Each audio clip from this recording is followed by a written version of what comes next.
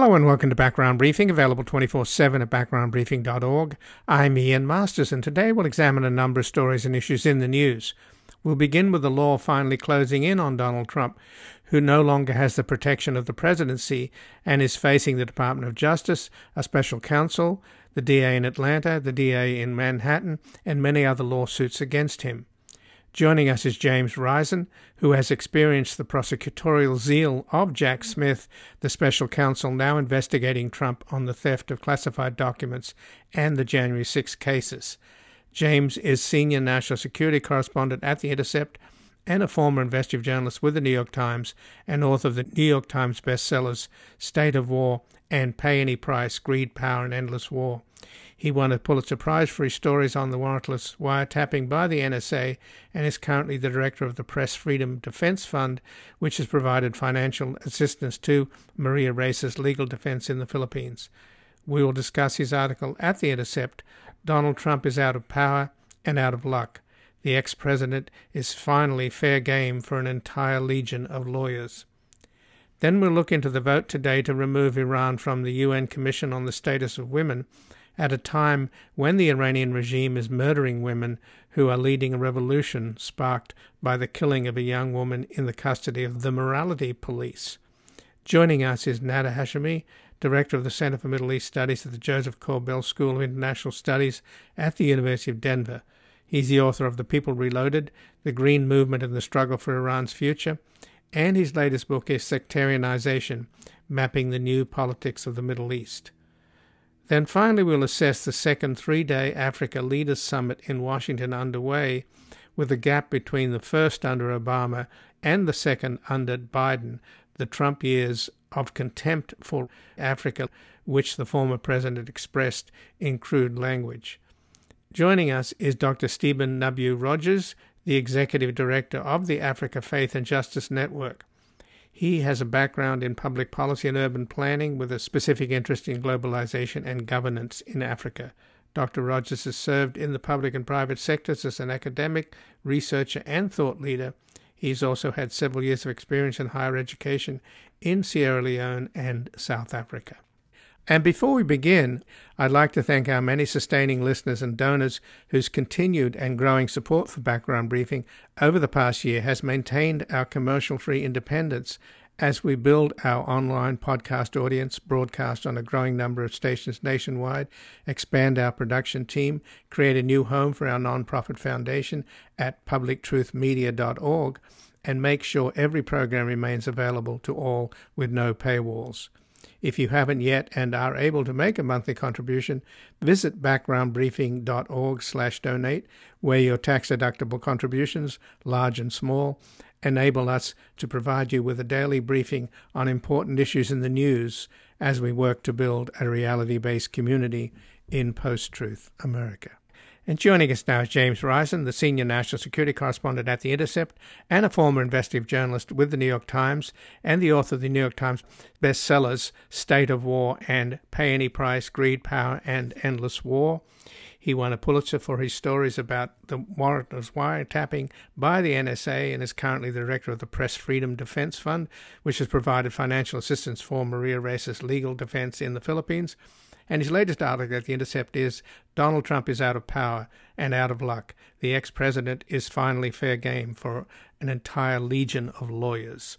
Welcome to Background Briefing, James Risen. Hi, how are you?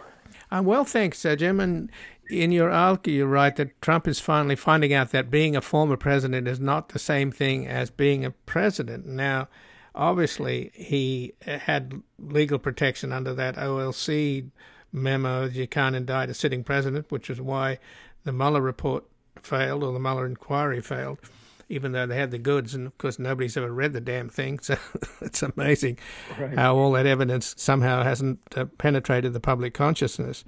But clearly this is a man who is hoisted this Stop the Steal nonsense in order to fight to stay in power. And he's now running again for president, which is another desperate attempt to somehow get the legal protection that he had when he was president. So is that why he really desperately wants to be president again?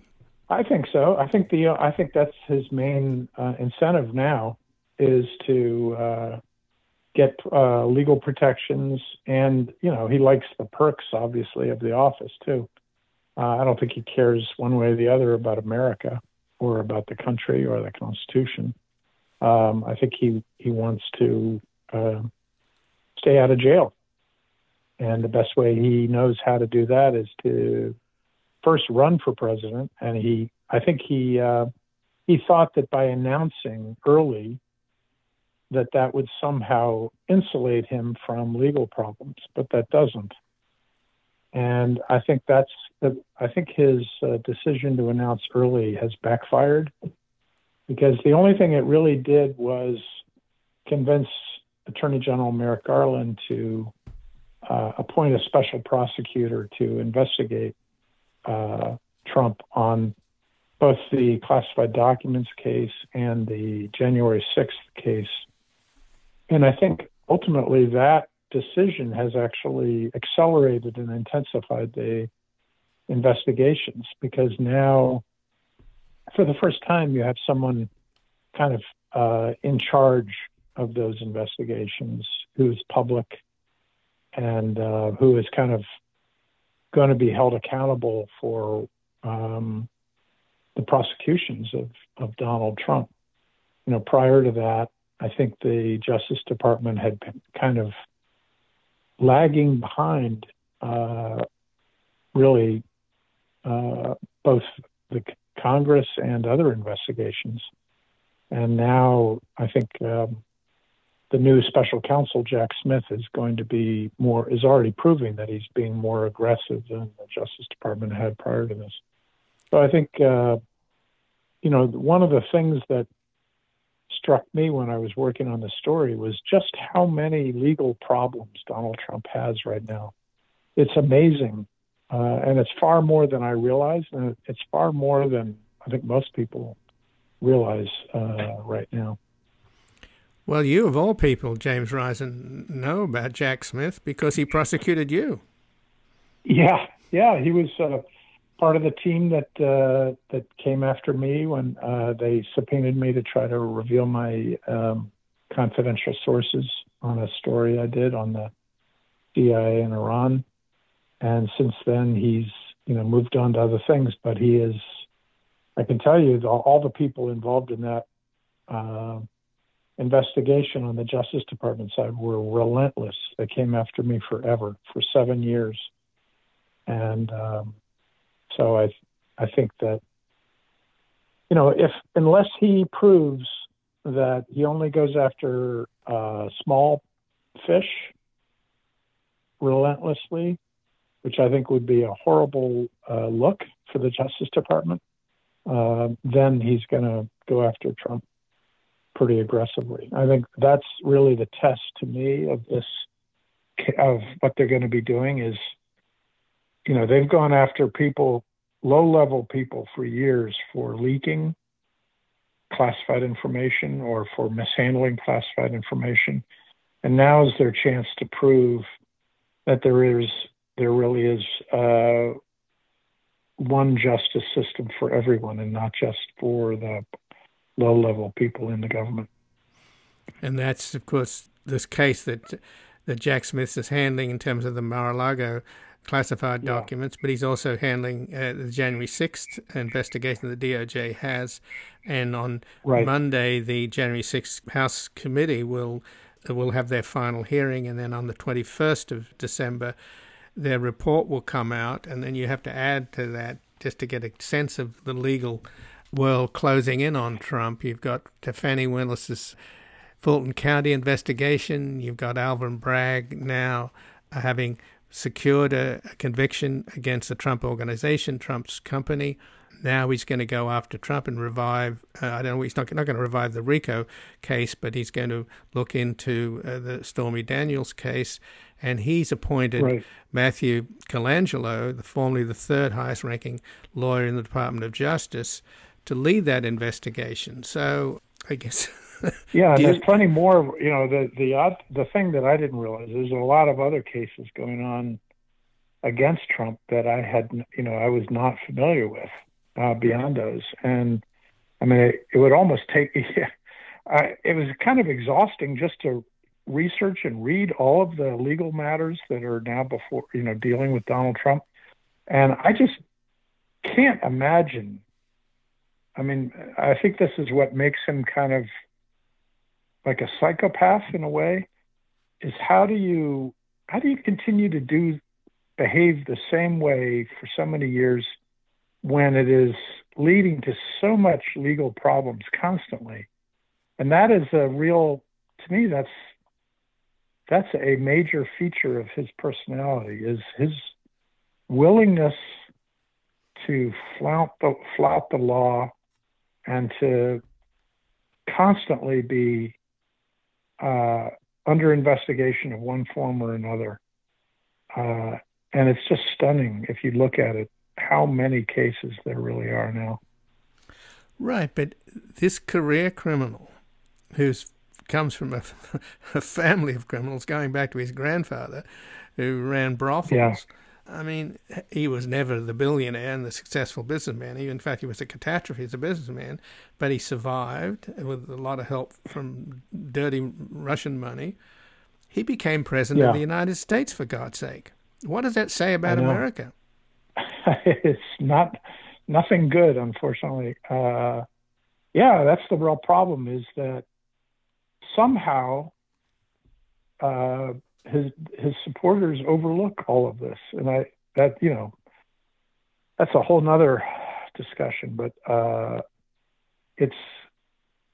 I really think it's close to the end of the road for him, because the legal, once it took a while for the justice system, the judicial and legal systems of the country, to ramp up against him once he got out of office. But I think there had been basically a period where nothing really happened against him while he was president, legally. And now all of that has been unfrozen. And he is now facing so many problems that it's just unbelievable to think that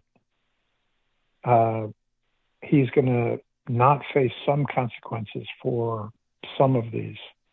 I mean, obviously that it could happen, but I just find that difficult to believe that he's not going to,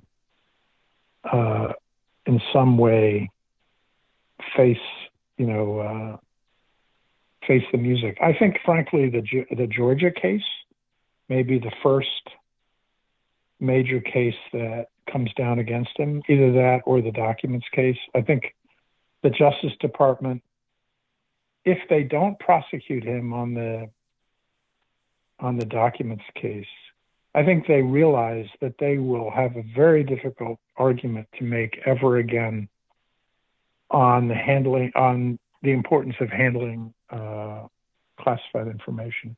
I think in the future it would be extremely difficult for them to prosecute low-level government insiders for leaking classified information if they don't prosecute him. And I think they know that.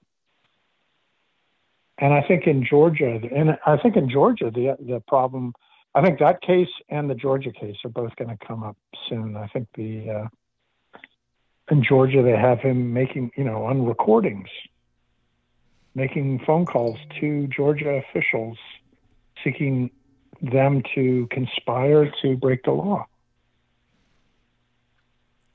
So the fact that he was still president when he did that, does that make any difference? I don't think so. Right. I mean, I think that's one of the issues that I think has been resolved to some degree now that he's out of office, is that he's no longer has that same protection. I think the issue was, do you indict him while he's president? And it wasn't so much, I don't believe, I mean, I could be wrong, maybe some lawyers could correct me, but I think the main issue was, you don't indict a sitting president. But I don't think there was ever a belief that means you can never indict him for his behavior while he's president. Sure. And and certainly the documents case is all post-presidency.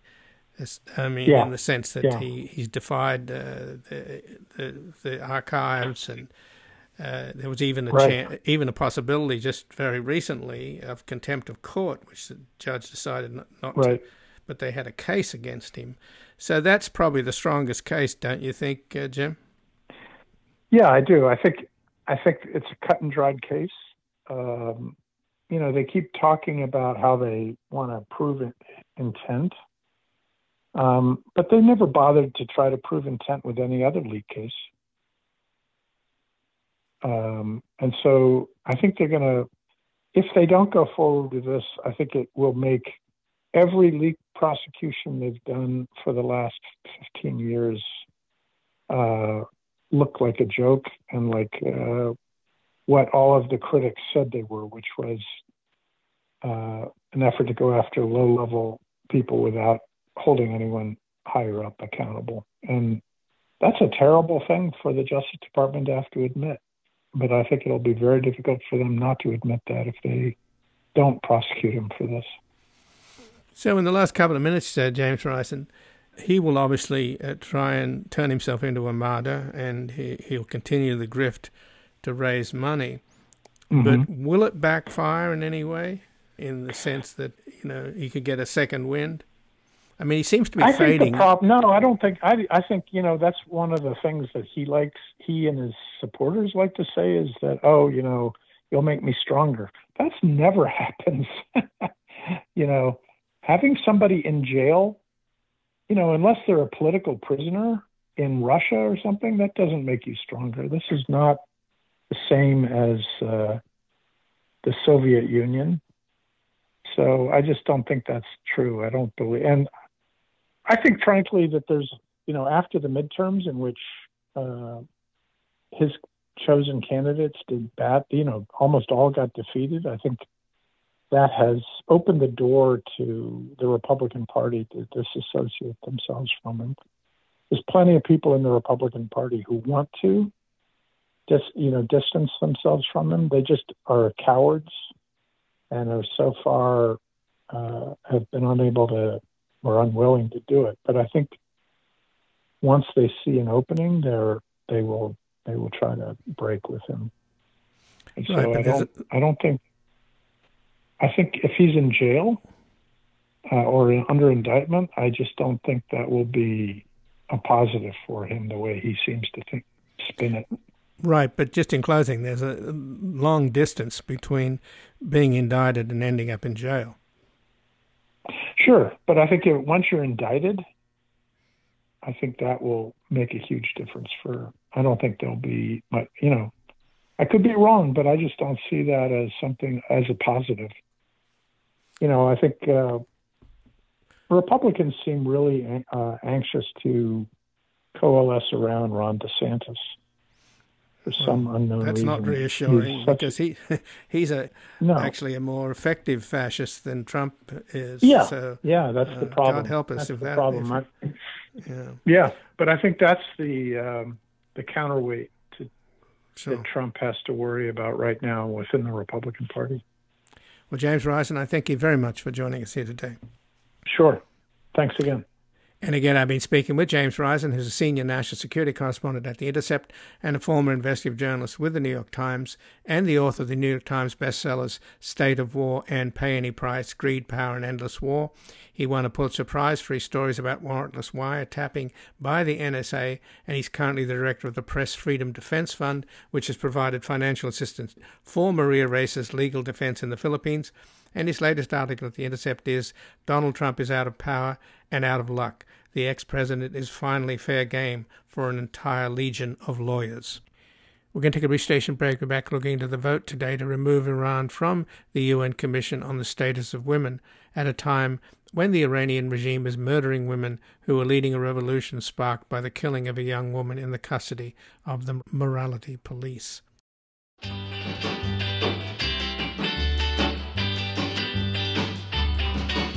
Well, breaking rocks in the hot sun, I fought the law and the law won. I fought the law and the law won.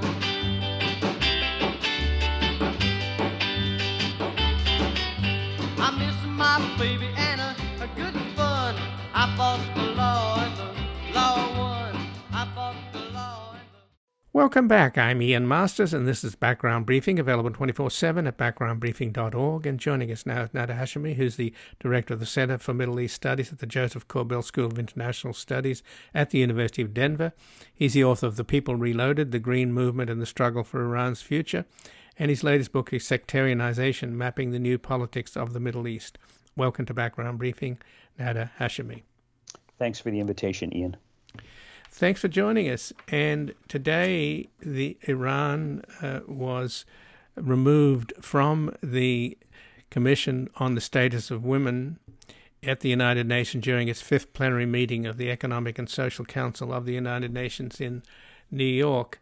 This was led by the United States, and they got a majority vote, and I think 8 countries voted with Iran to stay on this commission at a time when there's a revolution underway in Iran led by brave young women, and the government is slaughtering women, and it all happened because of the murder of a woman in custody.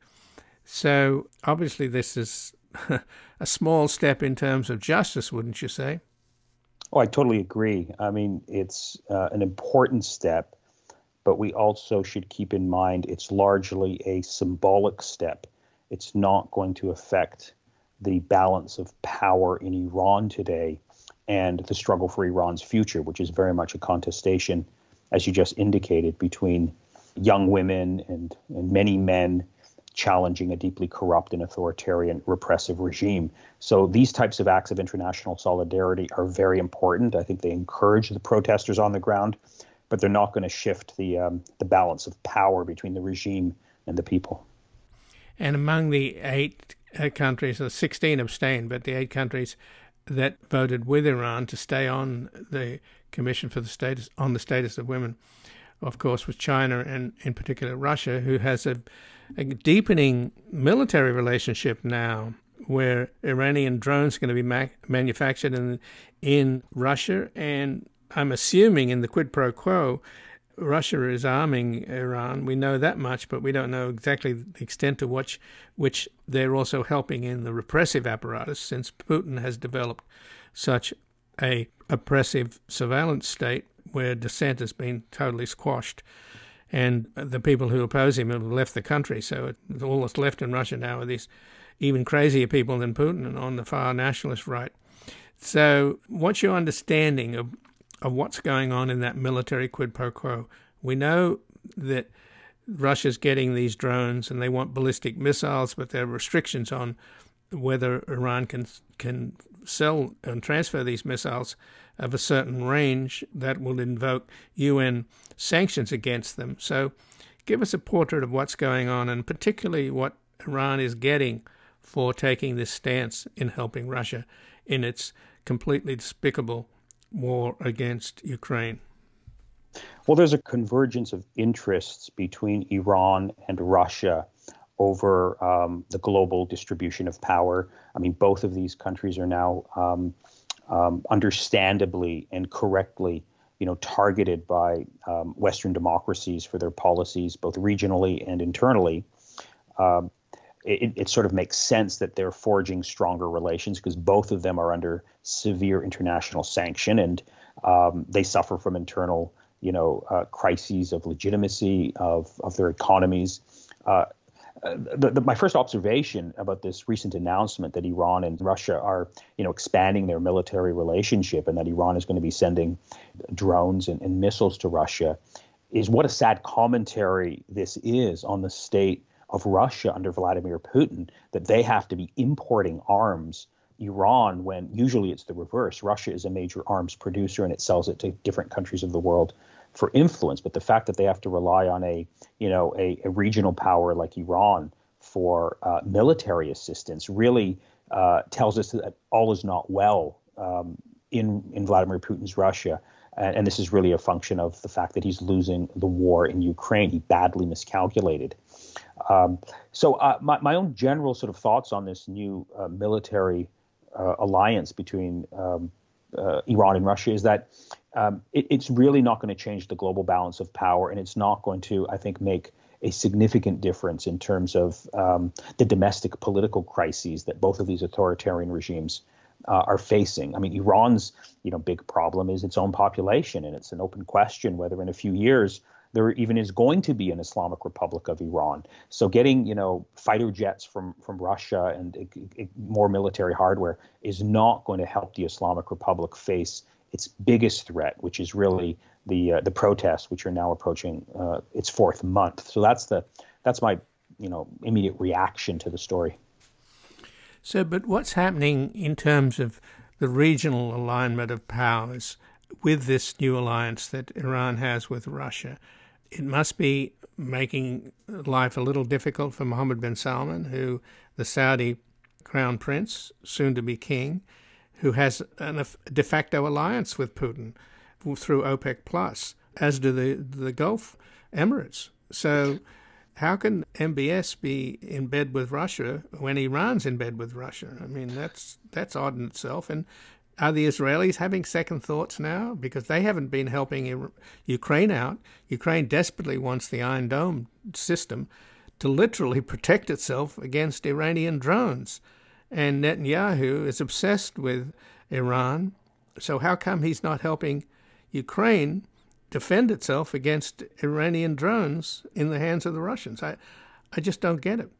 Yeah, I think those are good questions. I think the answer to those questions is that I don't think these new alliances between Iran and Russia, or the Saudi crown prince in Russia, or more recently, the related story is the recent visit of Xi Jinping to Saudi Arabia, where he was given, the red carpet treatment, and there was an announcement of a massive expansion of relations, both economic and military. I don't think these developments really fundamentally change the balance of power in the region or globally. I think a lot of the reporting that we're seeing somewhat suggests that these are major power shifts, but I don't think they fundamentally sort of make a big difference. Russia is playing all sides. In many ways, Russia has relations with Israel. Russia has relations and expanding relations with Iran. It has a very warm and friendly relations with MBS in Saudi Arabia, coordinating policy on the production of oil. And China now is stepping into the region, expanding its relationship with all the powers. China has good relationship with Israel, with Iran, with Saudi Arabia. A lot of this has to do partly with America's perceived withdrawal from the Middle East, but I also think that's greatly exaggerated. Even though American troops are no longer on the ground in Iraq and Afghanistan, they still have dozens of military bases in the region, and they're still supporting their allies in ways that I think are insufficiently appreciated by outside observers. American arms are still flowing to their long-standing authoritarian allies in the Arab world. That hasn't changed, and I don't think it will change in the future. So I think a lot of this reporting is interesting to follow, but I don't think it signifies or suggests that there's sort of a major balance of a shift in power between regional powers in the Middle East or on the global level as well. So let's turn back to the issue of Iranian women and the young women who are leading this revolution. And they're inspiring and brave, and they are being shot at by the Revolutionary Guard Corps. Apparently they aim for the women and girls' faces and genitals. That's deliberate, and we know how brutal they are. And it all began because of the beating of a young woman over in an arrest by the morality police. These arbitrary arrests over one little wisp of hair under your hijab, and you get hauled off to prison. So given that Iran was just booted off the United Nations Commission on the Status of Women, first of all, they shouldn't have been there in the first place, surely, given the oppression of women that goes on in that country. Is there any sense of what that will do to this movement? I mean, I read a piece in the New York Times just recently by Karim Sajadpour at the Carnegie Endowment. It's called "The Question Is No Longer Whether Iranians Will Topple the Ayatollah." And I'm wondering whether that's wishful thinking. Is it inevitable that the women of Iran are going to finally free that country from this disgusting fraud of religious kleptocracy? Well, time is certainly on the side. Time is on the side of the protesters, the women of Iran, the young people of Iran. It's not on the side of the regime. But I think one has to be a bit more sober and circumspect about any possible, change in regime in Iran in the short term, despite what all of us, who care about democracy and human rights might want. I want to draw your attention, Ian, to a very recent and deeply insightful new book that's just been published by two prominent political scientists called Revolution and Dictatorship by Stephen Levitsky and at Harvard and Lucan Y at the University of Toronto. And it's a book basically that examines the history of authoritarian stability. And they make the argument that revolutionary regimes that come to power tend to have a much longer shelf life. They argue and they say explicitly that revolutionary regimes that come to power are 3 times longer to last than their non-revolutionary counterparts, and 71% of them, survived at least 3 or more decades, as opposed to 19% of non-revolutionary regimes. And they look at regimes like Vietnam, China, Cuba, and they also have an interesting chapter on Iran. And their argument revolves around sort of 3 key sort of points of reference, that authoritarian durability tends to last much longer in these revolutionary regimes that come to power after a revolution, where there is, number one, a cohesive ruling elite that can deal with opposition threats and insurrections. Number two, that these revolutionary regimes tend to have a longer shelf life because they have powerful and logical coercive apparatus. In other words, a loyal security force, military, police, etc. And then third, authoritarian durability in these revolutionary regimes is enhanced by a weak and divided opposition. Now, if you break down all those 3 categories, they apply perfectly well to Iran. There is a cohesive ruling elite. We haven't, over the last 4 months, seen any major defections from Iran's senior elite, although there's evidence that around the periphery, like the family of the supreme leader has come out and condemned him.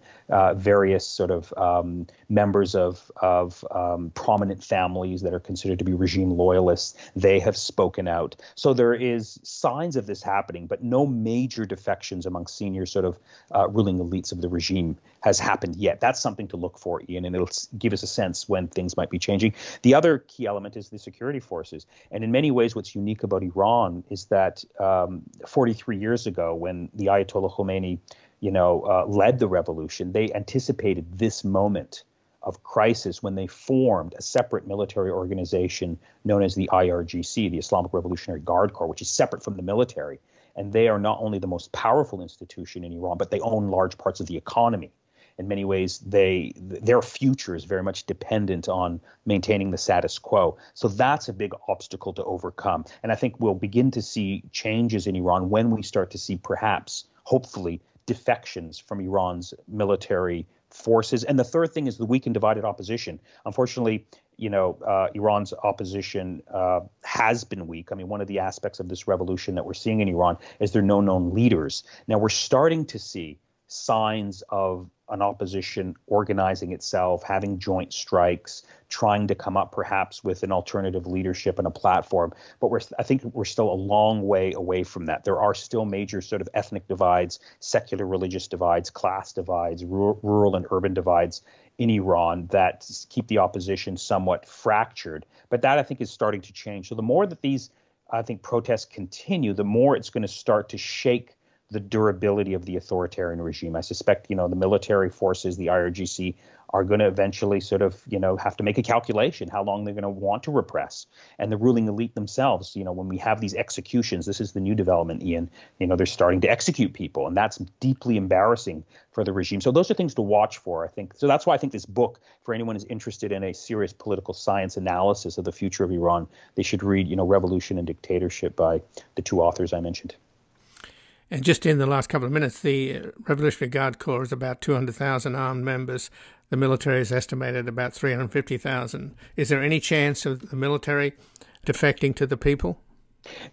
I mean, that's something to watch for. We know that when the regime of the Shah 43 years ago fell apart, it began when the military refused to fire on protesters. The senior officer corps of both the Iranian military and the Revolutionary Guard Corps are handpicked and frequently rotated to make sure they are loyal to the regime. So I suspect if there are going to be defections, it's not going to come from the senior officer corps, who are all deeply loyal to, the supreme leader and to the status quo. We might see it from lower level officers and smaller units that just refuse to sort of take orders to shoot on protesters. That's something to watch for. We haven't seen it yet, but that's usually when we start to see a political change in an authoritarian regime, is when elements of the security forces start to defect. Well, you just mentioned the hanging. I mean, the young guy that was hanged the other day on a huge crane, dangling above Tehran. I mean, they're not exactly hiding their brutality, are they? That's correct. And I think it's actually a deliberate attempt. It's actually, I interpret that hanging of this young man as a sign of regime panic. They could have killed him in prison, but the fact that they're doing it in public is really interpreted, in my view, as an attempt to send a message to Iranian society. Look, if you continue to protest, we will publicly hang you. So it's an attempt to terrify and intimidate the protesters. And on the plus side, the fact that the regime has to do this is because the protests are continuing. They're not stopping. So unfortunately, my prediction, Ian, is that we're going to see more of these public executions, as grotesque as they are, in an effort and as a clear strategy to try and intimidate and silence the protesters. Well, Nader Hashemi, I thank you very much for joining us here today. Thanks, Ian. And again, I've been speaking with Nader Hashemi, who's the director of the Center for Middle East Studies at the Joseph Corbell School of International Studies at the University of Denver. He's the author of The People Reloaded, The Green Movement and the Struggle for Iran's Future. And his latest book is Sectarianization, Mapping the New Politics of the Middle East. We're going to take a brief station break and back assessing the second three-day Africa Leaders Summit underway in Washington.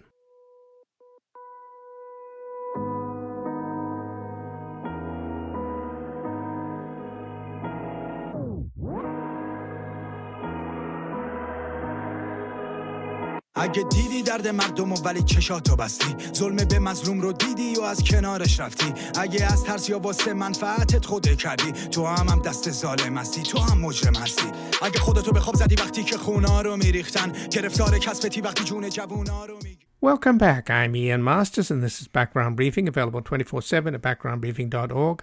And joining us now, Dr. Stephen W. Rogers, who is the Executive Director of the Africa Faith and Justice Network. He has a background in public policy and urban planning with a special interest in globalization and governance in Africa. Dr. Rogers has served in the public and private sectors as an academic, researcher, and thought leader. He's also had several years of experience in higher education in Sierra Leone and South Africa. Welcome to Background Briefing, Dr. Stephen W. Rogers. Thank you, Ian. Thank you.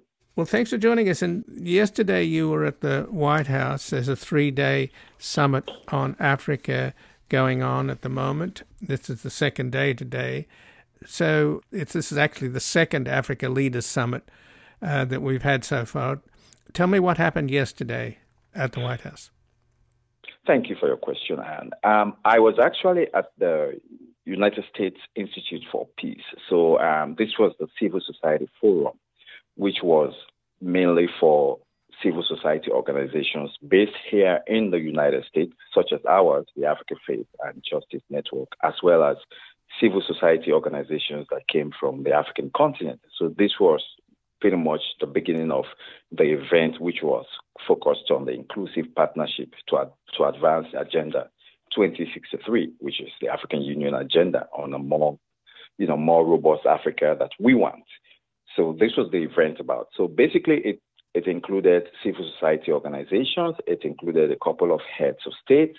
It included mostly young people as well on various issues in terms of how the United States can partner with Africa on these different areas. And there were like three panels. One of them was really about, including young people in terms of their various skills and how that can be partnered with Africa, with the United States, as well as the various civil societies really coming together and focusing on the things that we all care about. So basically, that was what happened yesterday, just in a nutshell. And how many African leaders did show up at the White House? So, well, this was in the United States Institute of Peace. There were quite a few. And I think, if I remember, just looking at the program, there were like at least about 5 or 6 African leaders. One of them was the president from Zambia, who sat on the panel that really discussed about corruption, which is a major issue that African countries, as well as civil societies in Africa, are very much concerned about.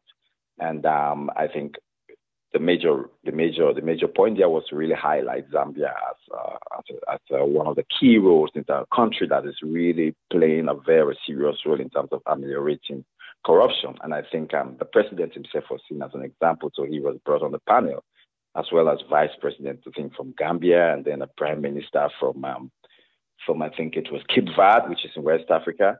They were on this panel that I attended to.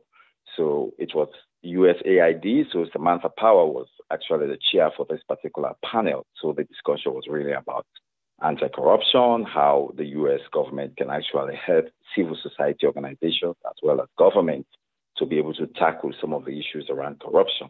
So this was one of the several panels that happened yesterday.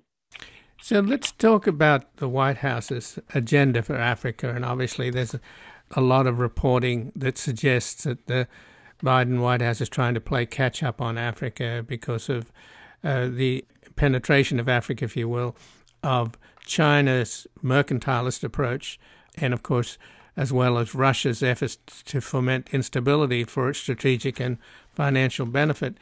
That is obviously the dark side of the story. But on the American side, apparently there are 4 pillars that they're offering up to foster openness and open societies, delivering democratic and security dividends, advancing pandemic recovery and economic opportunity, and supporting conservation, climate adaptation, and a just energy transition. Obviously, all 4 are pretty ambitious, but how is the United States seen in Africa? Obviously, the former President Trump set a very low bar with his disgraceful comments about Africa and his kind of racist disdain for Africa, but Secretary of State Blinken has traveled to Kenya, Nigeria, Senegal, Morocco, Algeria, South Africa, the Democratic Republic of Congo, and Rwanda this month. So he's obviously, the Biden administration is trying. How would you describe it? Are they playing catch up? I think, first of all, they are very much. I think they're starting on a trust deficit here. I think there's a trust deficit there. And as you mentioned rightly, this is the second. In 2014, the Obama administration had one of the first U.S.-Africa summits, and many African, this is almost 8 years ago, and many African countries were here in the United States, which was really about resetting the relationship between the U.S. and Africa. The idea was really to start, first of all, from semantics, looking at this relationship from a partnership perspective. So we are partners in development, and moving away from these donor versus, poor countries, giving money to people and then seeing them as victims. So African countries, we are really looking forward to that kind of relationship in terms of business, in terms of investment, infrastructure, healthcare, and these are the areas. And everybody was supposed to bring something on the table. Now, the challenge of that was there was never a follow-up. So everything was just symbolic gesture. 2014, 2018 to now, nothing happened. So basically, everybody went back to their default mode, and then we became what we were.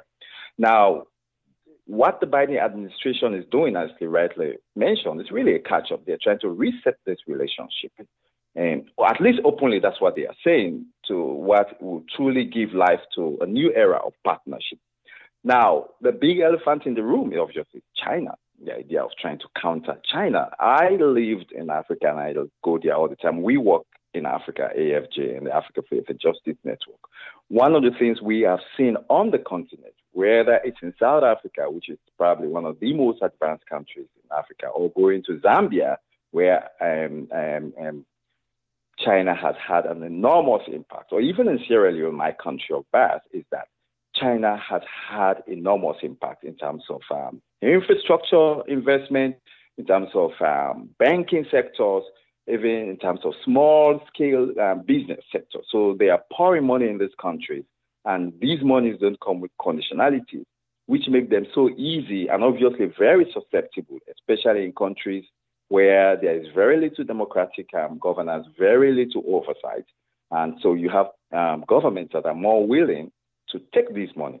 Now, in exchange for that, some of these countries have almost literally given up part of their sovereignty. So, for instance, if you go to Zambia, a significant amount of Zambia's infrastructure is actually now owned by China, and which explains in part why President Hakainde Hichilema, the Zambia president, was here yesterday, because I'm pretty sure, in addition to the fact that they wanted to showcase his anti-corruption credentials, the fact of the matter is he is actually the exact opposite of his predecessor in Zambia, in the sense that he has actually leaned more towards the West.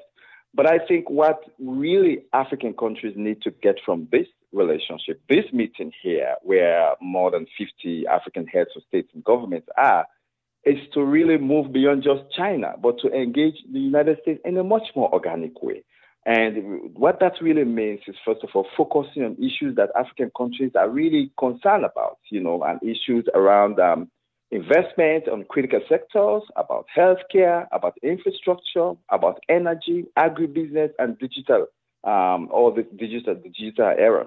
So these are very serious engagement issues.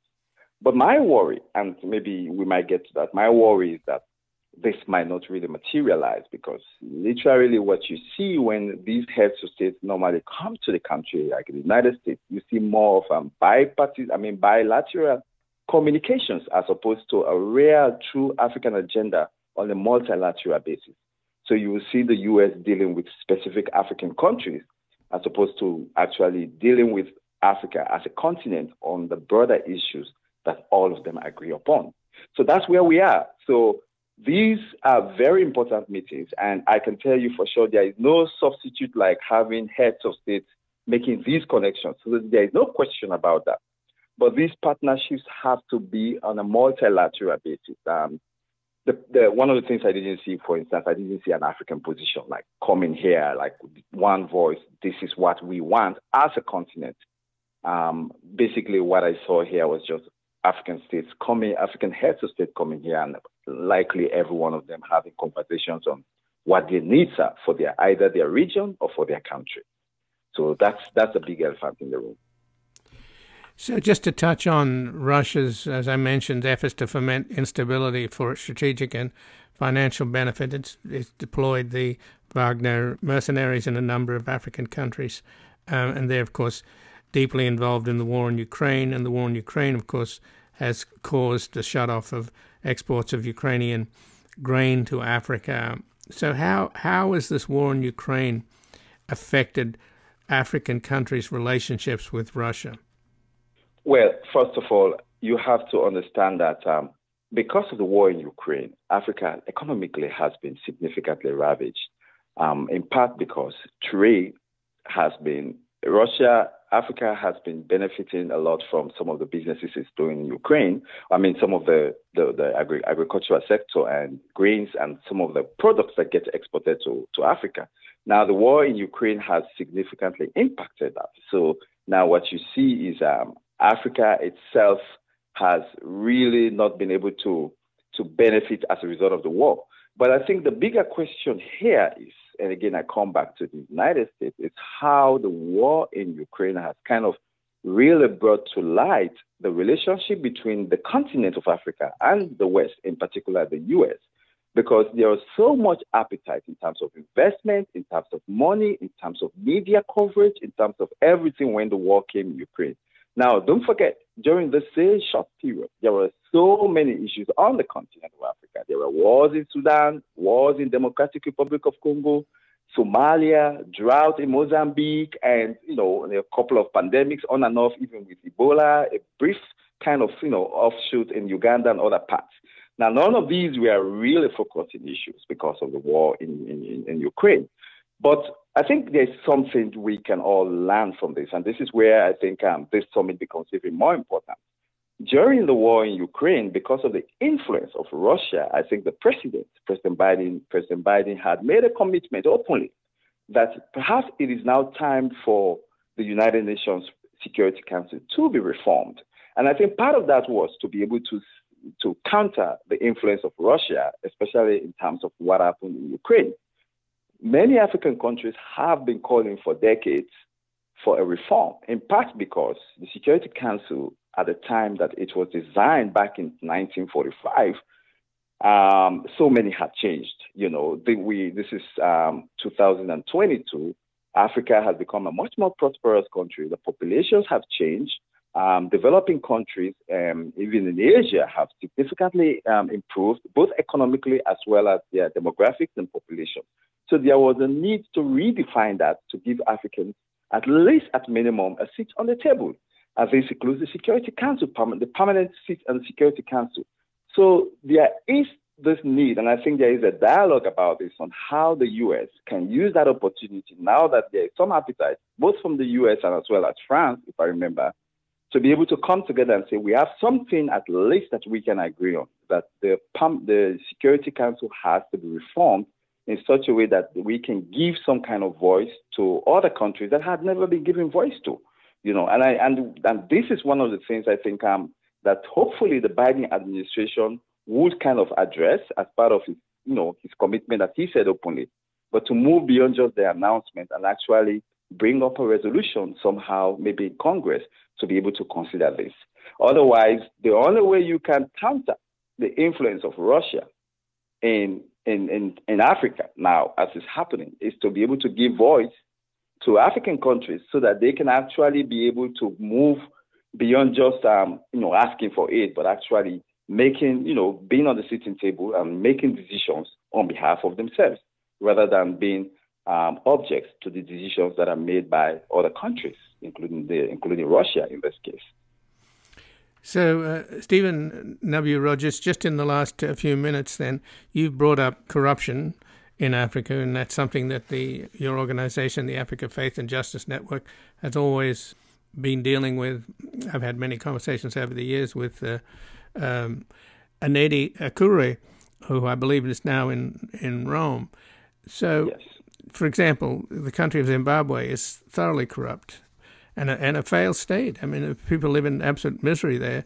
The currency is worthless, and yet the elite, led by the so-called crocodile, who was the hitman for the previous long-time dictator, he got the nickname Crocodile because he fed the political opponents of Robert Mugabe to the crocodile. So it's a very sad story, but it goes on and on. I mean, we talk about decades of corruption there, and people live in misery. So it leads you to ask, how do these incredibly corrupt states survive so long?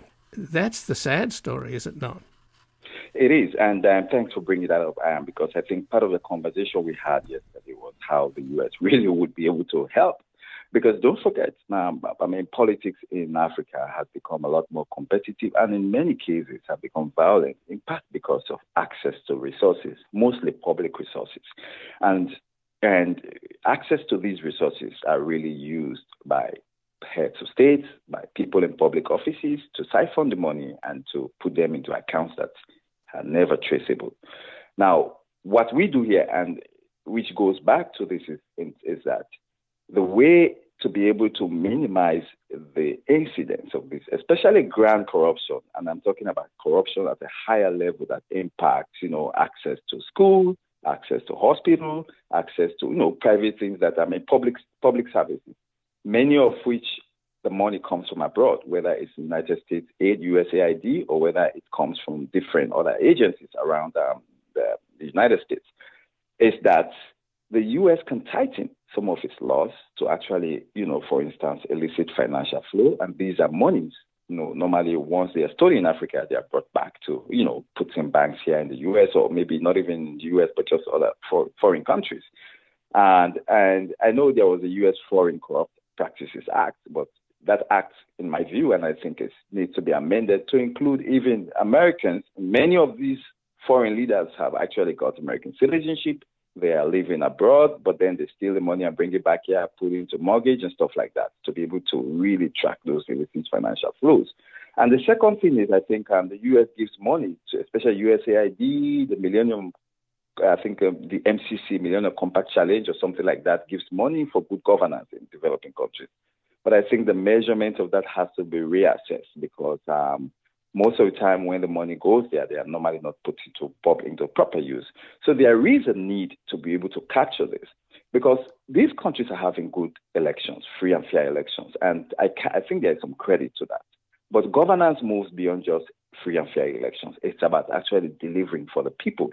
So once that part of it is really not addressed, then there is a tendency for what we see democratic backsliding, as we have seen in countries like Gambia, not Gambia, in countries like Guinea-Conakry, in countries like Mali, and other parts of the Sahel. So there is a need to address this part, which actually allows government to actually deliver on the services, and then people would continue to have faith in democracy, because it's the only thing that we have. It's not probably the best, but there's nothing better than that, and I think we all do acknowledge that.